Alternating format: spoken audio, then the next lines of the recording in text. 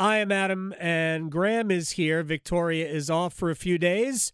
Brian Geisinger, our friend. I don't even know. Brian is a hoops savant. He is a hoops maven. He recognizes things in the sport of basketball that I only know that the ball is round. I know you get points if it goes inside the cylinder. That's basically my knowledge of the sport. 24/7 Sports, the Buzzbeat podcast. He joins us on the Adam Gold Show. All right, let's start with the draft. We're only about, a month away from the NBA draft. And Jeremy Roach did come back to Duke. But let me ask you this. Derek Lively or Dariq Whitehead? Who is likely to be off the board first? I would say Whitehead off the board first. But I think both guys will be in the first, in the top 15, top 20 of this draft. But I would say Whitehead.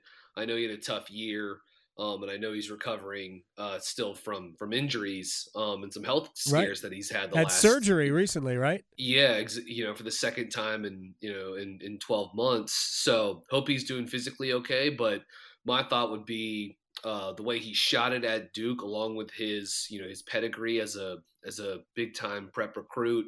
That's enough to kind of like get him back end of the lottery. And then someone like Lively is like solid late in the first round. Maybe he sneaks into the late lottery as well. But I think Whitehead slightly better odds to be off the board first than his former teammate. Brian Geisinger is joining us here at bgeis_bird. Interestingly enough, from reading and doing some draft research, it almost seems that Lively, because of the size, because of the athleticism, and the potential defensively, and as I know a phrase you like to use, rim runner, that I've seen a lot of Derek Lively in the 10 to 12 range. Yeah, I mean, that wouldn't a team like Orlando, like he kind of fits their mold too. And yeah, like he has showed himself to be not just like a good rim protector where he was like elite defensively protecting the rim this season, but just how versatile he was guarding pick and roll. Duke used him in pretty much every different kind of coverage you could use him in this season. He can switch out, he can play up at the level. He can drop. He's going to get stronger, which will allow him to drop more. As a center in the NBA guarding pick and roll against those types of ball handlers.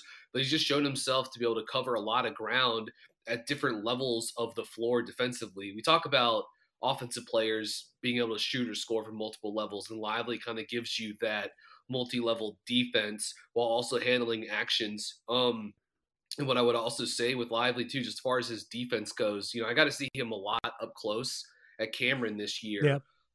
He talks defensively. And my guess would be that like when teams have him in for workouts, for scrimmages, like that type of stuff, that stuff will show up. Like he tests well because obviously he's an incredible athlete at his size, but like I think he has some of the intangibles and leadership qualities for someone that you would expect to anchor defense. And offensively, he tried the three ball occasionally at Duke. Right. I do think that's something he's going to continue to try to develop and improve as his professional career starts. But even if that never becomes a thing, like I like Lively because he is not the kind of center that like demands, a handful of like token post touches every game to get him to compete and give like max effort, right? Like he is happy to just screen, dive, keep the ball moving. And you look at his assist numbers, about 10% assist rate this year. Like Lively can make some decisions on the short roll. Like he can pass a little bit too. So he's not just a pure like you can throw it to him at spaces on the court that aren't just right at the front of the rim, and he can still help you in the half court offensively. So I like Lively long term. I think he's going to be like a really nice, starting center in the NBA for a long time. Brian Geisinger is joining us here. So those are two surefire first round picks. Is there a third first round pick in the triangle? Unfortunately, the last couple of months don't seem like they've gone great for Terquaivon Smith. He didn't have a great combine, and obviously the last, save for maybe the Creighton game in the NCAA tournament where he was pretty awesome. Yeah. Turk had some tough games down the stretch. If you think of the Clemson games, maybe especially, I still think there's a chance that like given where the grade that guys had on him a year ago, where he was, back into the first round type guy. He did improve as a playmaker this season, and so maybe just like the creation upside with Terquaivon is something that allows him to sneak into the or Mhm. keep his stock in the first round. Like I would still draft Terquavion Smith in the first round, but if you have your doubts because he's skinny Mm. and the shot can be streaky at times, which that was the case a year ago. Like I do understand. I would just say like the context with him at State this season, he was put in a spot where he had to make a ton of plays, and he had to take a lot of tough, pull up off dribble shots.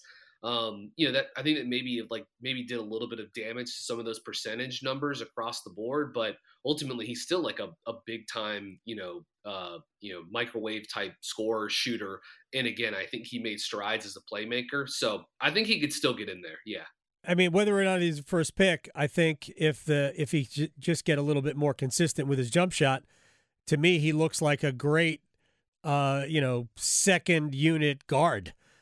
Like he could come in and he could give you 15 points. The archetype for him is like Jordan Poole, Yeah. Jordan Clarkson, Bones Highland, these kinds of, Malik Monk, like these types of like, sixth, seventh man, guys that can run an offense and are also sort of like wired to Yeah. score. I would just say with young shot makers like that, like it'll take some time, because what is like the things that Terquavion does best are like he takes and makes tough shots. And again, I think he made strides as like a creator and a guy that can make reads in the pick and roll.